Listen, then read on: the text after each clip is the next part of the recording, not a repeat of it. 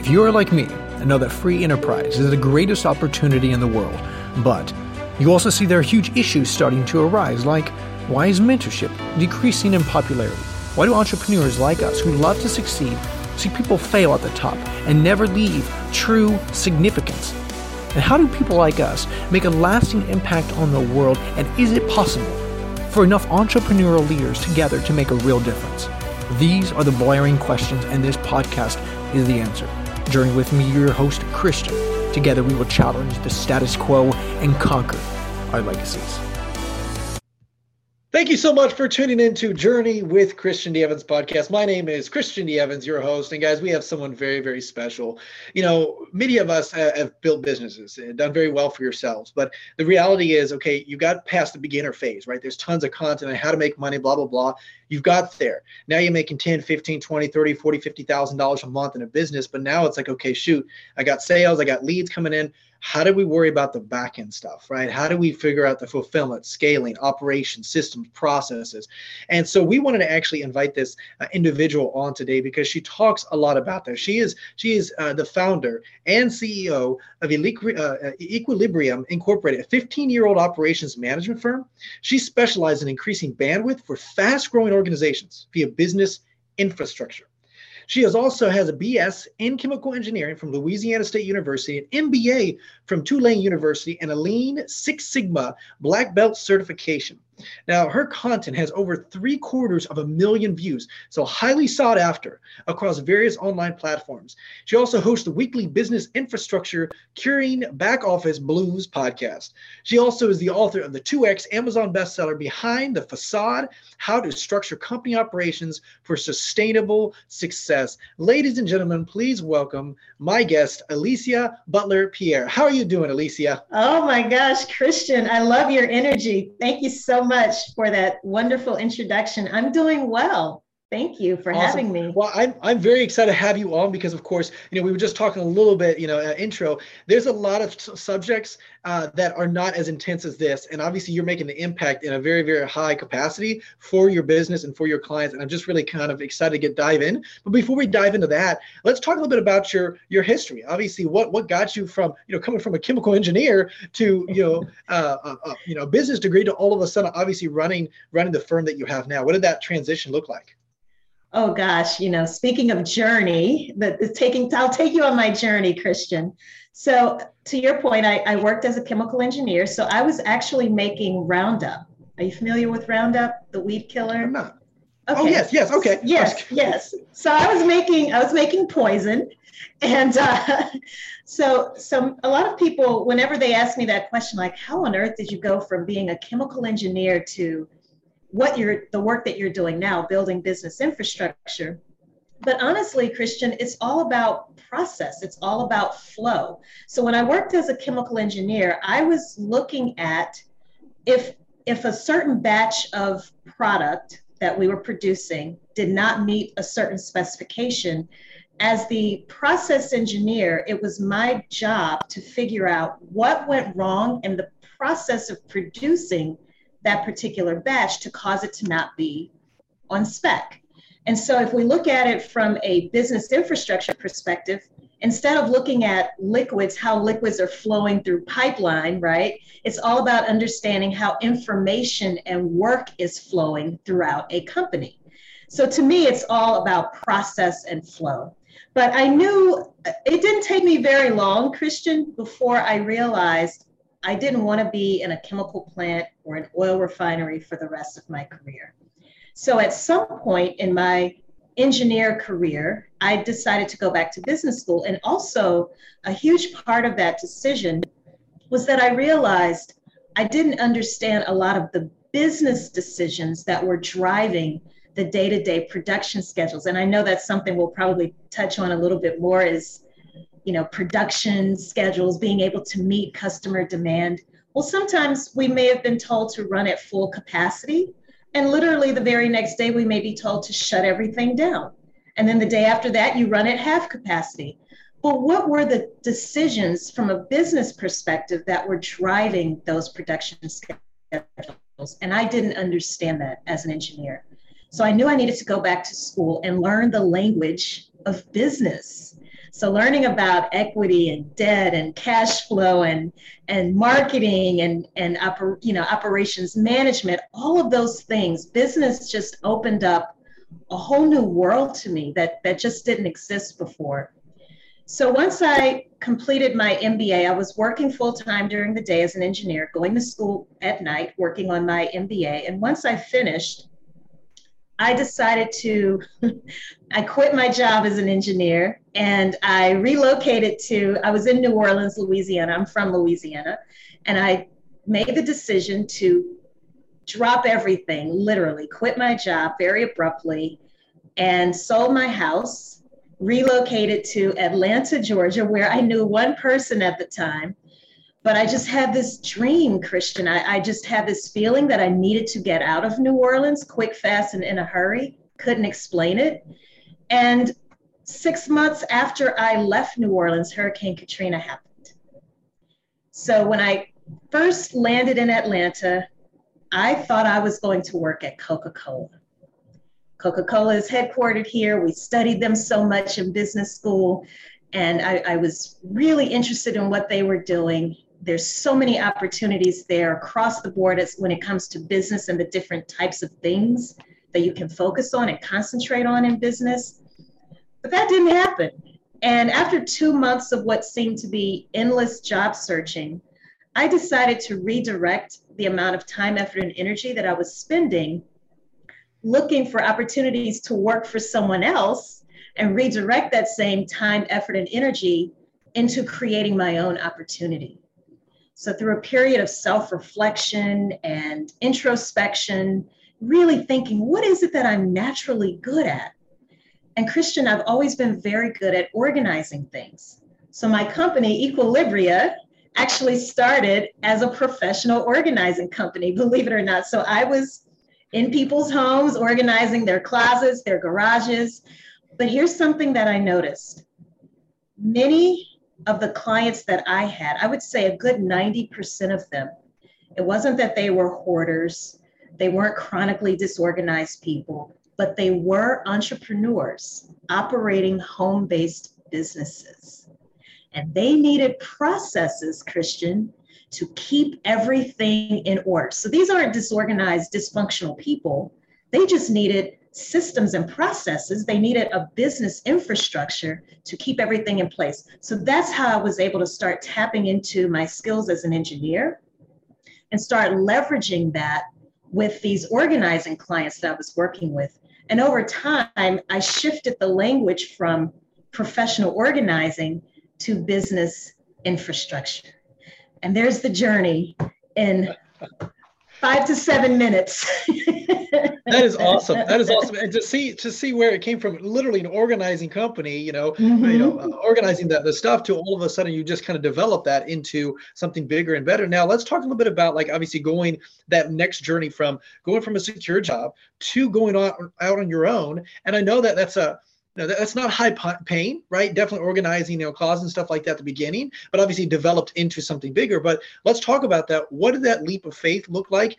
Did you believe in yourself, or was there some self-esteem and self-issues? Because I think the biggest thing is free enterprise really shows you what you're really capable of as an entrepreneurial journey. What did that look like for you? You have to be really comfortable with rejection. You have to learn to become comfortable. And this is for entrepreneurs in general, right? You have to learn how to deal with rejection and still pick yourself up after the fact. You have to learn to get over the jeers and the how can I put it? The lack of,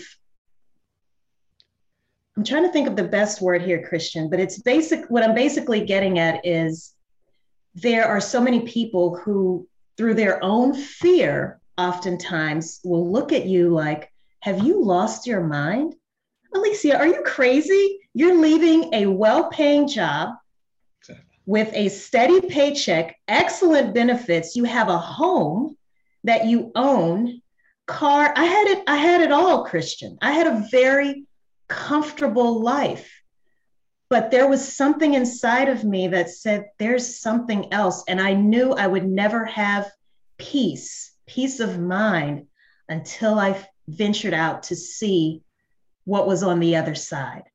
So many people told me, I remember this person specifically telling me, well, the grass isn't always greener on the other side.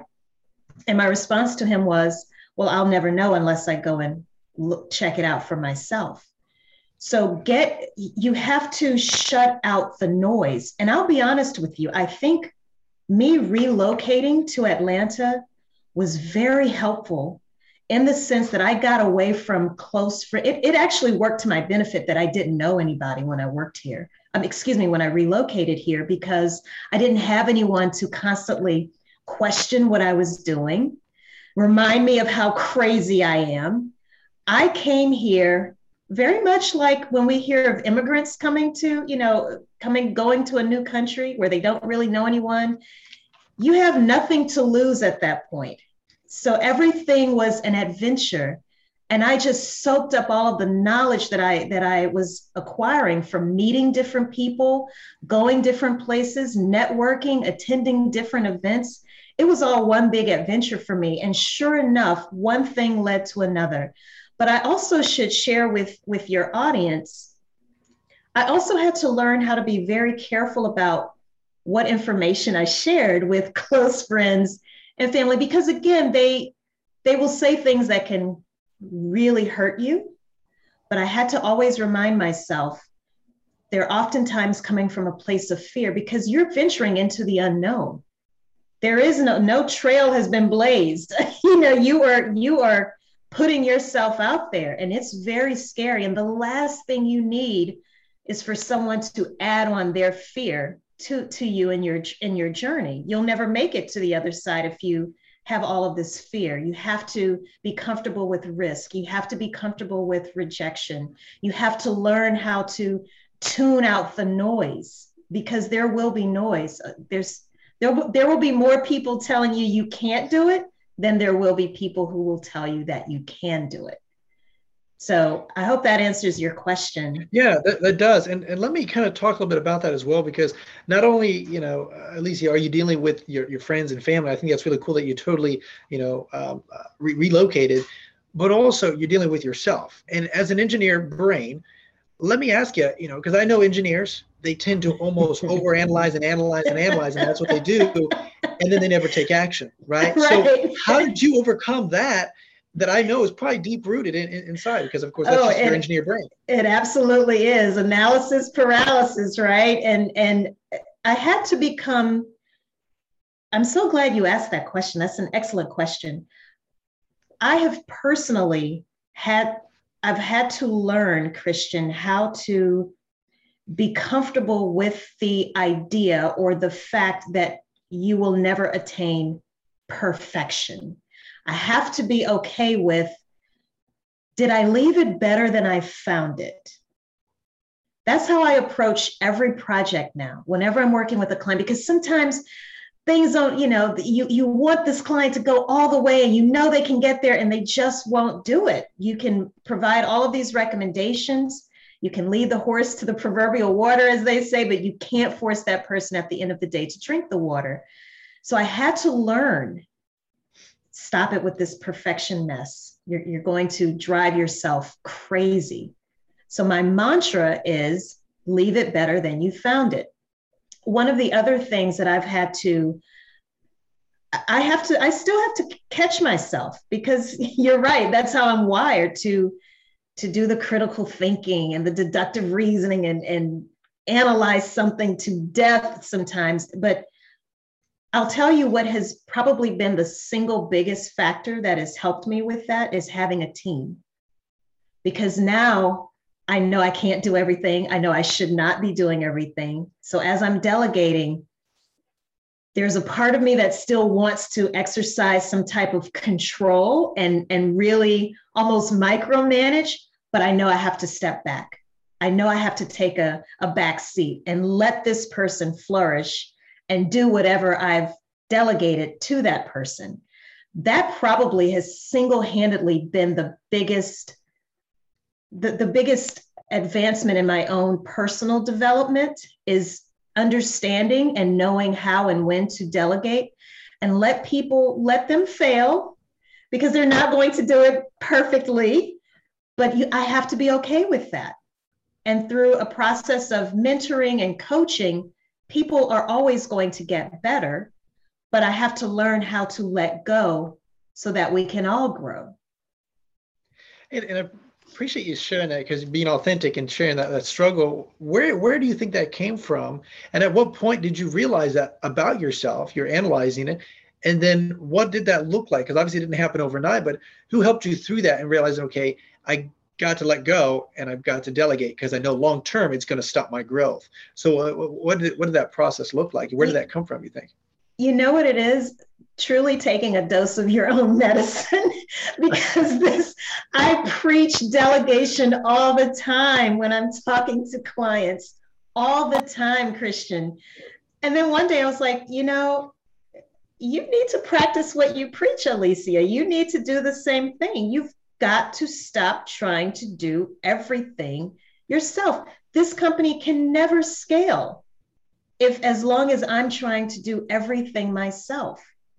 But here's something else that I had to appreciate also. Again, taking a dose of my own medicine, the more you document the way things should be done, the more you document what that final result or that output should look like, whether it's sending an email to a client, whether it's sending an invoice, collecting payment, actually working with the client and working on a project together, whatever it is, whatever you have delegated, the more you document what that end result should look like once that person has completed that process, the more comfortable you will become in delegation. Because it's one thing to delegate something to someone and say, well, Christian, I need you to do X. But if I don't give you any guideposts, if I don't tell you how or what the end product or the end result should actually look like, this kind of goes back to what I was talking about earlier when I was working as an engineer. What is the final product? Did it meet a certain specification? Well, I can't know if it's met a certain specification if I've never been told what that specification is. So again, when you're delegating, documentation goes hand in hand with delegation. And those two things combined really helped me understand and appreciate how to get better at delegation and how to become more and more comfortable with letting certain things go. Wow. And because you're bringing up some really good points, because it's like, something I was listening to the other day, it says you have to identify what winning looks like in life. And so what you're basically saying in a micro scale, you have to identify what this project looks like, what the winning project looks like. So then obviously they can skate to that winning, expectation or whatever. So let's talk a little bit about that, because I think a lot of business owners, they know delegation. But from your years upon years of experience working with clients, what have you found out are like the top limiting beliefs that prevent people from delegating properly? What do those look like?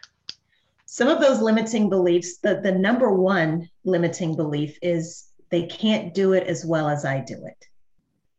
If I delegate this to someone else, I know that person cannot replicate it, or that person can't do it as well as I do it.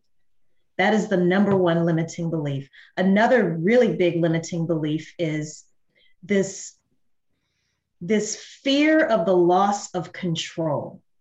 If I delegate this to you, I don't have visibility into it now. And that makes me very uncomfortable. There's so many. Another limiting belief that I see is people not having a structure in place to support the delegation. So if you delegate and you're one of your fears or one of your limiting beliefs is losing control, there are certain things that you can put in place to still have that visibility. You're still allowing that person to do what he or she needs to do, but there's still that opportunity for you to have some level of visibility into that as well. But if you aren't using the right technologies, and if you don't have some additional processes and controls in place, then you will be very uncomfortable as you're delegating. And I would say one of another limiting belief, Christian, is the concern around confidentiality and security, which is a very valid, very real concern, especially now that so many more people are working remotely. It's honestly been frightening for me to see, even with some of the clients that I'm working with, some of the sensitive information that people now have in their homes, in their home offices. Whereas before, this information was kept under lock and key in a commercial building that the company rents or leases. So that is also a very real, very legitimate, valid limiting belief, is this fear around the breaches of confidentiality, security, data breaches. So that is another really big limiting belief. So with those limiting beliefs then, how do you properly help that business owner overcome those so that they can expand? Because one of my limiting beliefs as well is I knew delegation, but I would delegate too fast, too quickly. And then of course it would, shoot my foot off later on. And I get so frustrated. I'm like, this just doesn't work and blah, blah, blah. And now I realize that was a lot of my fault, took ownership, took responsibility, and then developing. And then also I do find, one of the other limiting beliefs that I found is that people think it's just too much energy focus, right? But in reality, it might be energy focused on the front end, but on the back end, it'll save you a ridiculous amount of time. So when you're dealing with a client, how do you overcome just those big objections? I mean, those are solid, solid objections. You're absolutely right. Those are very real objections. And I think before I get into the actual answer to that question, I think we have to kind of give ourselves some grace, Christian, because as entrepreneurs here in America, at least, we live in a very fast-paced society. We live in a society of instant gratification. We want it right here, now. I want it right now. I don't want it to happen 6 months later. I want this right now. So what I have to usually do with a lot of my clients is tell them, you didn't build your business overnight. So why do you think you're going to fix it overnight? It takes time. But if we take this big chunk of work that has to be done in terms of delegation, in terms of building your company's business infrastructure, if we take what could likely very easily be 18 months to 2 years of work, putting in solid work where you may not see a return right away, to your point, but it definitely pays off in the end. If we take that 18 months to 2 years and we break that up into 45-day to 90-day increments, that's more palatable. That's a lot more palatable. We can actually see accomplishments and achievements along the way. Talk about a journey, right? We can have these specific milestones that we set up along the way in the course of that journey of ultimate delegation and getting that business infrastructure in place, so that we don't feel as though we're doing all of this work, it's just not paying off. And it's very easy to forget what your starting point actually looked like, because once you're in the trenches and you have to document before you start delegating. Documentation is no small feat. It isn't. I am not going to kid anyone listening or watching this right now. It is a lot of work and you won't see an immediate return. But as Christian just pointed out, the payoff in the end is tremendous. When you look at these large companies like Facebook, now Meta, or some of these other behemoths, they don't scale by accident. They have processes in place. They have a business infrastructure in place. There is a considerable amount of delegation that's taking place, but you don't do it overnight. It takes time. And if you're willing to do the hard work and be in it for the long game and not short-term instant gratification, you will get on the other side and you will be a lot more successful.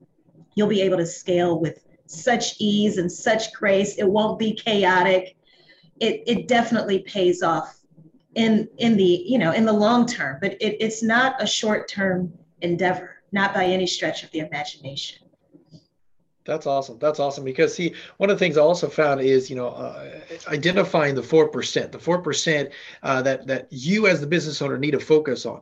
But let me ask you this, just from your experience, Alicia, because there's a point where, okay, I should be doing a lot because I don't have the cash flow and I don't have the ability to delegate and outsource. But then it also comes to a point where, at what point, I guess, is where business owners now need to focus on, okay, I can't be doing the KPIs. I can't be doing YouTube and Facebook marketing. I got to delegate that responsibility. And now I got to focus on the 4% that create the best result. Maybe strategic partners, venture, whatever it may be, like whatever it is, more brand awareness kind of content. What does that look like? And what would you recommend? Okay, I'm at this point in my business. I got a consistent amount of lead flow coming in. I got cash flow. Now I'm able to look at that next level. What does that look like for you and your businesses? So I always recommend, I'm a huge fan of people building their teams in stages or phases. So starting out, you might even be able to get away with having volunteers or interns doing some of these things, unpaid internships, but just so that a college student, for example, just to get some work experience for that college student, something that person can add to his or her resume. You can also outsource, which is, I think, what you've been talking about all along, Christian. So there are leverage tools like Upwork, Fiverr. There's many of them that are out there. You can get access to these top-notch resources and not break the bank, in the process. So if you don't have a lot of money to work with right now, but you know that you definitely have to free up a little bit more of your time so that you can focus on the 4% that you're talking about. Start with, again, resources like Fiverr.com and Upwork, who can create the Facebook ads for you. They can actually manage the advertising campaign. They can create the YouTube thumbnail images for you. Those are all little things that it doesn't sound like much, but if you've ever had to do that yourself, it eats up a lot of time. All of those little different pieces of things that you have to do just to put up a YouTube video, for example. You have the video itself. It has to be edited usually. There's usually a thumbnail image that's created. You have to give a title, a search engine optimization friendly title. You have to tag it. You have to give a description. I mean, it's a lot. And people don't realize it because they're just viewing a video on YouTube and they're thinking, oh, I like that. I'll click the like button. May even subscribe, and they don't think twice about all of the back office stuff that's going on to produce that one video. Outsource that. Okay, now as you start gaining traction, we're going to use YouTube as an example because I know you're very popular on YouTube. As you start getting more and more subscribers, and now you have advertisers, so you're bringing in more revenue to your business. Whether it's your side hustle, because I know that's one of your companies, your side hustle or your main hustle. As you start making more money, now you can up the ante. Because when you're outsourcing work to these different freelancers, people who work on a gig base only, they only have X amount of time to work with you exclusively. They're usually working with several other people also, but you're going to get to a point where you need them to do work for you. You still may not be able to offer that person full-time employment, but you could say, you know what, let's work out an arrangement where you will be an independent contractor for my company and you'll work at least 20 hours a week. That's a max. And then you might up the ante again and go from 20 to 30 hours.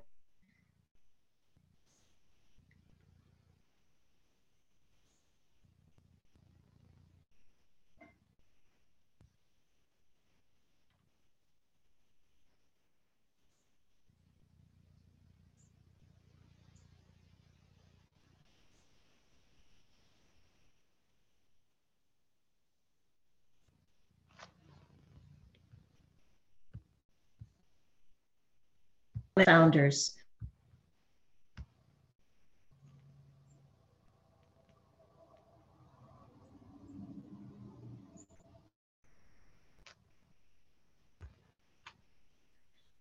There we go. I think we got you back. No, I Okay. apologize. You were just saying, of course, obviously, developing YouTube and delegating that and go on. I apologize. Go ahead. Yes, no, sorry about that, Christian. But the point is, a trap that I find so many, especially startup founders, get themselves into is this idea when they think of a team, they automatically think full-time employees. And so they just start to get discouraged because they're thinking to themselves, I can't afford that right now. We just don't have the budget. But you don't have to start off with full-time employees. Again, do this, build your team in stages or phases. And as you start to gain more traction, that's when you can go from, okay, this person does gigs for me. Maybe this person spends 5 hours a week to now this person is a full time, not full time, but this person is an independent contractor that works for my company. And that person is working at least 20 to 30 hours a week on to eventual part-time employment, maybe even full-time employment, where your company is now in a position where it can offer benefits and some of the other perks that come along with full-time employment. But don't let employment or team building be a deterrent to your company's growth and ultimate ability to scale. I see so many entrepreneurs fall into that trap, and they're stuck in this perpetual state of sole proprietorship. And then if they have the fortune of becoming very successful and having a different type of problem where they have more customers than they can actually handle, a lot of times they're too far gone. It's almost too late to start the team building because they have to make a conscious decision to seriously curtail everything that they've worked so hard to do just to be able to build out that documentation so that they can delegate and train this team and onboard the team. So start building, start documenting now. For anyone listening or watching, document it now. And when we say documentation, it doesn't have to be that dry, traditional, standard way of writing a standard operating procedure. Step 1, do this. Step 2, do that. It could be something as simple as you grabbing your smartphone, pressing record, and just verbalizing how to do something. Download that to your computer, have it transcribed. You can also use Google Voice. You can get the information out of your head and easily onto quote unquote paper so that it can be shared with someone else. You can even record yourself, on a platform like Zoom. You could use Loom, record yourself using how to use a certain piece of software, how to perform a particular task on another type of desktop application. The point is, start getting the information out of your head. Of course, it's not going to be perfect starting, but the idea is that you can continuously improve and make adjustments along the way. But get it out of your head. That's awesome. And one of the things that I really appreciate you kind of, foot stomping is first of all, overcoming that limiting belief. For the longest time, I kept doing a lot of this stuff. And the reason why is because I thought it was just going to be too pricey. Honestly, I thought it was just going to be too expensive. And then when I got a virtual setup, oh, this isn't as bad as I thought it was. And then I got, someone to look at my KPIs. I was like, and then I just get them to pull my data and give me a spreadsheet. I'm like, oh, that, I'm paying them a little bit of money, which honestly isn't that much. It can be all over the world because of these systems. Free Up, you got, Upwork and Freelance and all those ones that obviously you can leverage, crowdsource people out there that are willing to do it. And so I just think it's really interesting because that's one of the biggest limiting beliefs I found. And then also, like you said, making it very simple and easy. So let's talk a little bit about this because and I want to kind of foot stomp on what you said, because I've literally have seen companies that were $80,000 a month. Boom, boom. Then they had to pull back to 50,000, but then all of a sudden what happened? They didn't hit 80,000 again. No, they jumped over to 120,000 a month. Like, because they pulled back for a second, they went 6, 7, steps forward. And then all of a sudden they were just scaling. And the reason why is because they pulled back for a second to build the infrastructure. And we were talking a little bit about this before this podcast. So let's talk about that infrastructure. How detailed should someone get? What are the categories or the pillars that they should categorize their business in, and then focus developing SOPs for each one of those pillars of business, and then obviously building that infrastructure and say, okay, what's the 4% that a business owner should be focusing their time and energy on? What does that look like?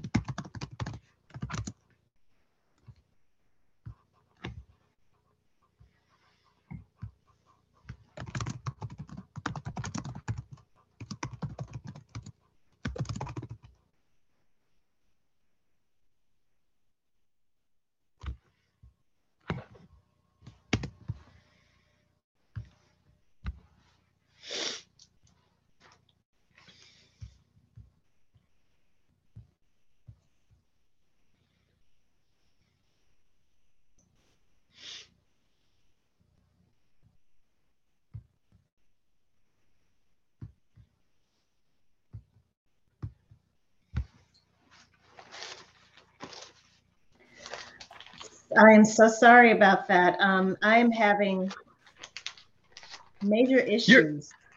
You are And now perfectly fine. it's not allowing me to actually turn my camera on now. So it forced, Zoom shut down and it forced me to join through the web and not through my Oh, actual desktop application. oh, how bizarre! How bizarre. Okay, I Um, am sorry about all this shenanigans. Do you want to reschedule? Because I mean, we were having such a good conversation, I or do you want to keep know. continuing, or what would you like to do? Because It's really up to you because I feel terrible. Oh, wait, here we go. Start my video. Let's see if that works. It's saying my camera is occupied by other apps. Please release the privilege and try it. I wonder if I need to shut down.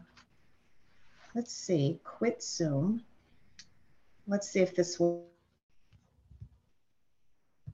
works now. Nope. Let me try now. oh, there we Okay. go. Oh my gosh. No problem. I'm glad we got this figured out. Okay, so Okay. whoever's team, go ahead and just cut this last little bit of portion out, and then we're going to start from here. Okay. So Alicia, you So were telling us a little bit about kind of that infrastructure as well. I love to talk a little bit about that infrastructure and really diving into kind of the nit and gritty of building a lot of businesses, because obviously I've heard people from 80,000 bringing it down to 50,000, building the infrastructure. So if you could tell us a little bit about those pillars that when you're dealing with a client, and those 4% of things that business owners should be focusing their time and energy that will optimize everything on the back end. So in terms of pillars, there are four main questions that business infrastructure will help any business answer. That first question is, what work needs to be done? Second question, who will actually perform that work? Third question, how is that work organized? And fourth question, what are the processes to ensure that that work is done consistently? So one of the very first exercises, Christian, that I always have my clients do is to actually go through this really robust brainstorming exercise. And I don't know if you can, for those of you who have the benefit of seeing this on YouTube right now, you can see that I'm holding up 3 different index cards. Each one is representative of a different task or activity that you need to perform in your company. So this is getting to the answering of the question, what work needs to be done? You want to get in the habit of identifying every task or activity, again, no matter how mundane or how complex, put each of those tasks or activities onto an individual index card. And by the time you go through that exercise, and I definitely recommend doing this with, if you have the fortune of having a team, definitely go through this brainstorming exercise with your team. You will easily have 200 plus different index cards. The next thing that you want to do, and this is kind of getting into some of the main ways to organize the company, as you were asking, Christian. So in this example here, let's say I have A1, which I'm holding up an index card right now, and it has the letter A and the number 1 on it. I'm holding up another index card that says A3, and then I have another index card that says A2. Now, if you're doing this exercise, whether it's by yourself or with your team, you want to start to group tasks or activities that are similar in nature. Group those into columns. I always do this exercise using a very large table. We're usually in some type of a conference room. This is a low-tech analog way of quickly getting to how is this company actually organized and structured on the inside. So once you start to group all of those index cards that have activities that are similar in nature into different columns, you then want to place a blank index card above each grouping of activities. And you're going to say or ask yourself and your team, if I had to assign a department to all of these, if I had to assign all of these activities, to a department, what would the name of that department be? So in this case, again, I'm holding up index cards that say A1, A3, and we also have A2 here. But now you can see I have another index card above that, and it's just called, well, you know what? We're going to call this Department A. Some of the typical departments that most small businesses end up with include marketing, technology, human resources, legal or compliance, some people may refer to it as. There's operations, and there can also be risk management. There's also accounting and finance. So those are some of the 6 or 7 main buckets that many companies, regardless of industry, regardless of whether you're operating a nonprofit organization, you're in a government entity, most organizations usually are structured into those buckets and maybe a little bit more.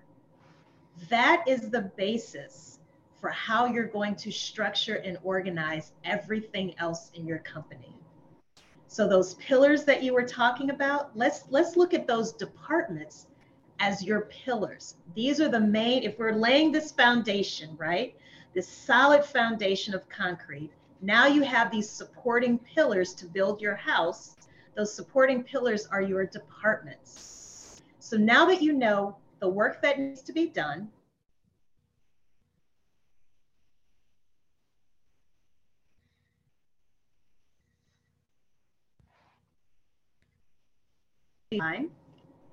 all of its associated tasks.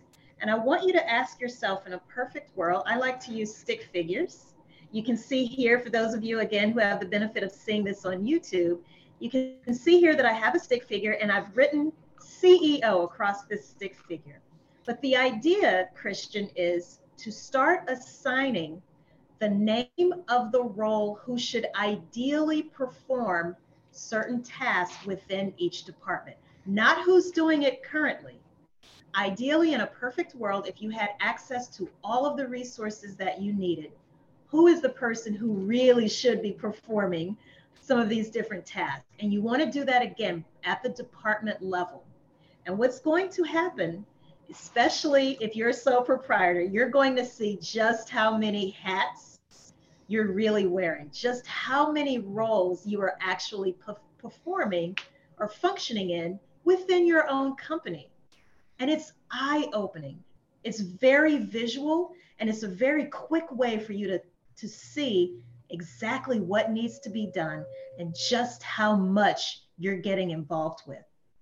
This is what's going to help you figure out where to start delegating and how.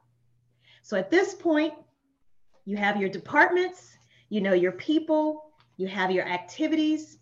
Now we want to start to kind of fill in the home. You're building up, you have your pillars, your solid foundation, you're building up your walls with your people.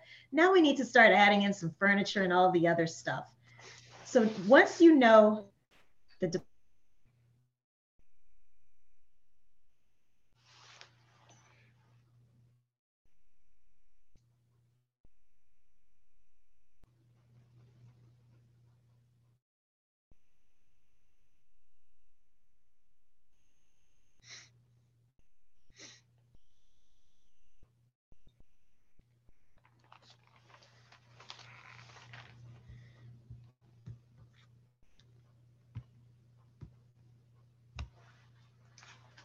got cut off again. I'll just pick up where I left off. But the idea is, now that you have your departments identified, the activities that are associated within each department, and you've identified the ideal resource to perform each of those activities, you're now in a position to create your company's organizational chart. You can now figure out which processes to actually document within each department. You can also figure out what's the best way to physically lay out our workspace. Now that you know your departments, even if you are a sole proprietor just operating from your home office,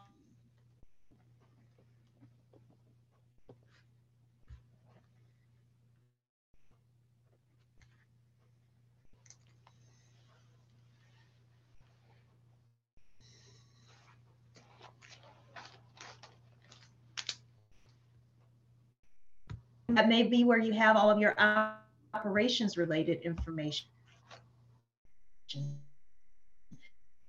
The idea is, you can guess how to use other tools, how to organize different aspects of your business. You're always going to revert back to those main pillars, your departments, in order to figure out how to best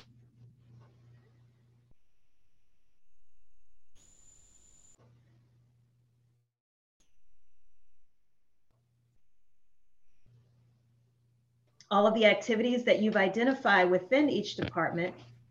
And from there, you can start to look at, again, grouping activities even.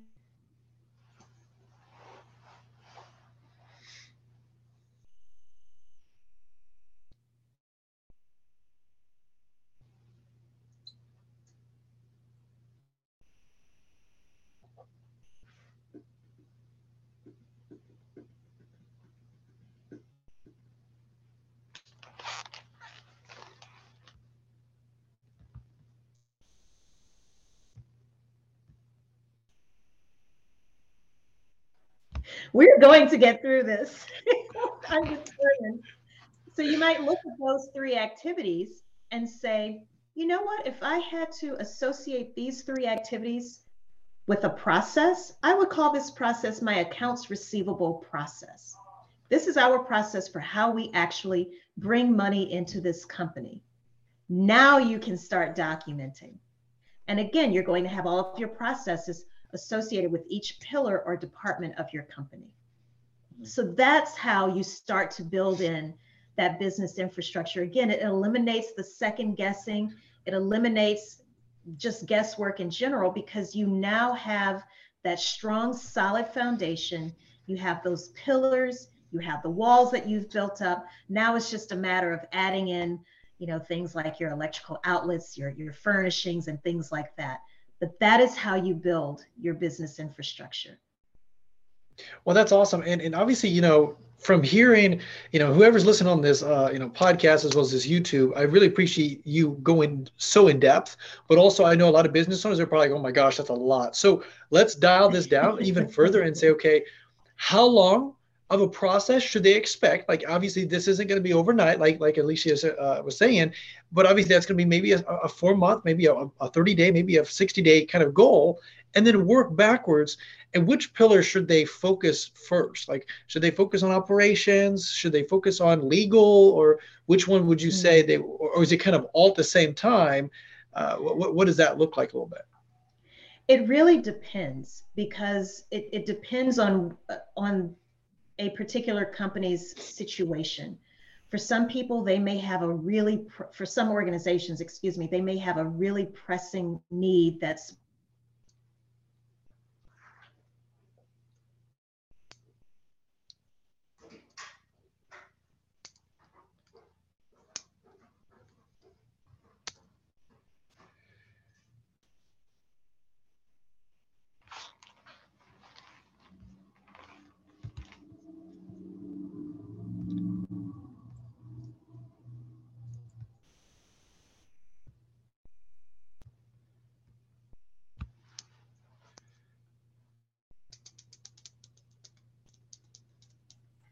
something that I intended to mention as I was describing that exercise. As you start to identify the roles that ideally should perform those different activities, you also want to make sure that I like to color code.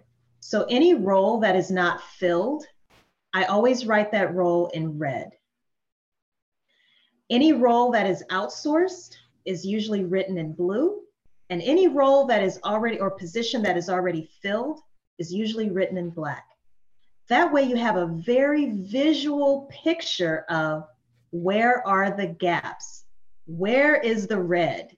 So once you focus and hone in on all of the vacancies or all of the vacant positions in your company, you then want to ask yourself, okay, of all of the positions that we've identified 20 unique positions within our company. 5 of them are vacant. Of the 5, how do we prioritize? Where is the highest priority? Where is the greatest need right now? And that's where we're going to focus first. That may also be the driving force behind which pillar you decide to focus on first. Where is that greatest need? And again, the greatest need can vary depending on the organization and where that organization is at the moment that they start these exercises. So and I just know a lot of my business owners in my audience, I just know that obviously it's like, oh gosh, I don't want to do that. I'm going to put that on the back burner. Let's dive into why they should not. drive in the pain of how much money is on the table because they're not implementing these systems, these processes, and what you have seen because of your clients implementing, doing the hard work on the front end and embracing that journey, because only the great and the exceptional businesses are the ones that embrace that journey. So explain, like, obviously the results, and really explain to our audience, yeah, it sucks to do this. Yeah, it's a lot of work, but on the front end and on the back end, how much the revenue and how much freedom they are losing because they are not going down that journey. I think one of the most extreme cases is Theranos, the company started by Elizabeth Holmes. She's actually, I think she's still on trial as of this recording, but it's an extreme example of what can go wrong when no one is looking behind the curtain, or no one is allowed to look behind the curtain in their case. When you can't deliver either because you don't have the capacity or the people to do it, or because, in her case, the technology that she purported to have, it just didn't work. When you start to gain the attention of large companies, a potential large customer that you could be doing business with, if you have the opportunity to be on a very popular syndicated television show, you better be ready. Because what can happen is, just from a few seconds of being on, let's say, Good Morning America, that alone can crash your website. Just from you having a 5-minute interview on Good Morning America. So if you aren't ready, the consequences can be absolutely devastating. Now, a less extreme example is, it's still horrible what happened, but there was an ice cream company in Brooklyn, New York. This happened last year. And the CEO of Disney happened to visit this local small ice cream shop in Brooklyn that all of the locals raved about. He loved it. He offered them the opportunity to open up a location at Disney World in Orlando, Florida. They weren't ready, Christian. They did not have the staff. They did not have the processes to ensure consistent quality in the ice cream that was being produced, to ensure a consistent experience. And when we say consistent experience, when the customers raved about their experience at their flagship location in Brooklyn, they need to have that same experience in Orlando, Florida at Disney World. They ended up having to file for bankruptcy because they could not keep up with the demand. Why couldn't they keep up with the demand? Because they didn't have the people, the processes, and the technologies to be able to form that foundation that would allow them to scale, and to scale sustainably. So again, all it takes, I tell people this all the time, most of us are only one viral moment away from disaster. Mm-hmm. Think about it. If the spotlight is on your business tomorrow, and all of a sudden you have all of this huge influx of customers or clients coming into your business, can your business sustain that? Ask yourself that honestly. And if the answer is no, start putting the wheels in motion now. Don't try to bite the whole apple. Take little pieces, bite off little small digestible pieces of the apple first. I never recommend going in full steam ahead, because it's a lot of work, and you still have to operate your business. You still have to do the things that you're doing right now to operate your business and keep it afloat. But take baby steps. I highly recommend my book because it describes, talk about detail, all of the exercises that I just described on this podcast is explained in even greater detail in the book. It is a true how-to book. And the way the book is written in the form of these short stories that when most people read them, they're like, oh my gosh, this sounds like me. How did you know? But it's the result of me working with so many people over the years. And so there's 6 main characters throughout different chapters of the book, and they're each faced with this fast growth predicament where they realize there's no turning back. We're either going to sink or swim. and we have to do something now. And they meet a consultant. That consultant explains in painstaking detail these different exercises to build this business infrastructure. But the book is not intended to be read cover to cover. I recommend reading one chapter, focusing on that for maybe a month to 90 days. Get that exercise in place, the output of that exercise, and then move on to the next thing. Pace yourself. Don't try to do it all at the same time. But the most important thing that I really want everyone listening and watching this right now to understand is just get started. It doesn't have to be perfect. You don't have to have, you're not going to build the whole house overnight. Just take your time, start laying down the foundation now, and you can just continue to make improvements and adjustments along the way. But again, the most important thing is just get started. And that is so true, because and I really appreciate you emphasizing the pain that it could cause in your life, right? You're not, your opportunities come to your door, and you're not in a situation where you can take that opportunity and really scale it.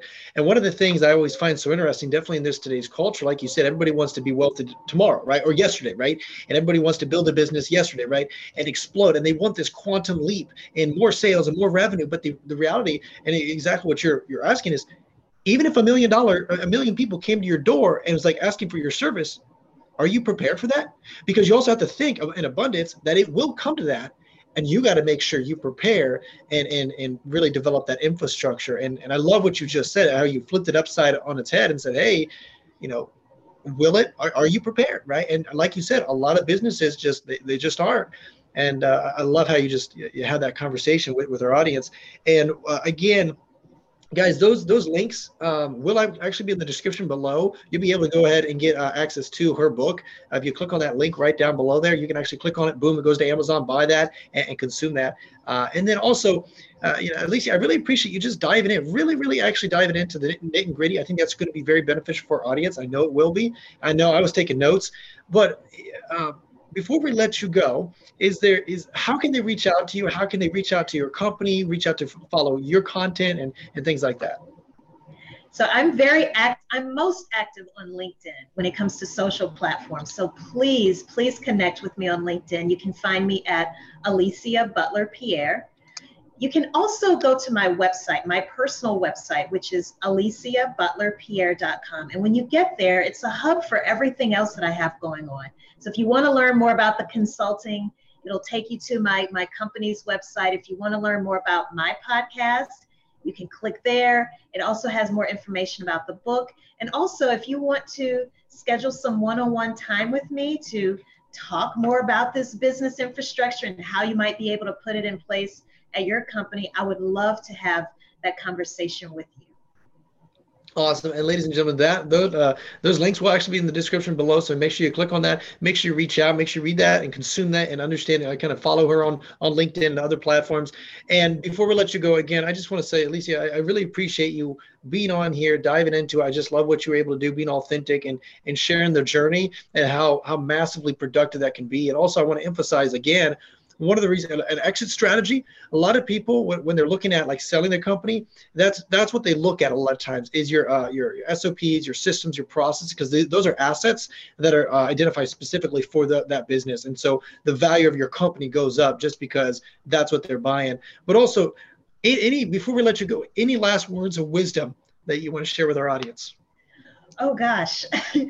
Well, something that I shared my first mantra with you, which is leave it better than you found it. But another one of my mantras, Christian, is remember I don't know if you were told this growing up, but the 3 R's, reading, writing, and arithmetic. So what I often tell people, because they'll look at me and they're like, oh my gosh, you've done so much, you've accomplished so much. How do you do it? And I said, well, I practice the 3 R's daily. I read something every day, whether it's an article, a chapter in a book. I may even listen to a podcast. So that's not reading, but I'm still consuming valuable content and information. Like I was listening to your podcast, Christian, right before our interview. Write something. Get into the habit of establishing yourself as a thought leader, as a subject matter expert. leverage platforms like LinkedIn and Facebook that allow you, beyond Twitter, and then it's, limited number of characters. But if you have the ability to write longer prose in a social platform, take advantage of that. Get into the habit of writing about your craft. And then lastly, arithmetic, measure something every day. We were talking about controls earlier, whether it's measuring the amount of money in your bank account or measuring, customer satisfaction, whatever it is, get into the practice of looking at the numbers that matter in your business. So reading, writing, and arithmetic, and you will be well on your way. And ladies and gentlemen, that is Alicia Butler Pierre. Thank you so much for tuning in to Journey with Christian D. Evans. Again, share this with your friend, your family, your colleague, your next door neighbor that you hate. Share it with them, because you can bless them, you can empower them, and you can build something remarkable. Until next time.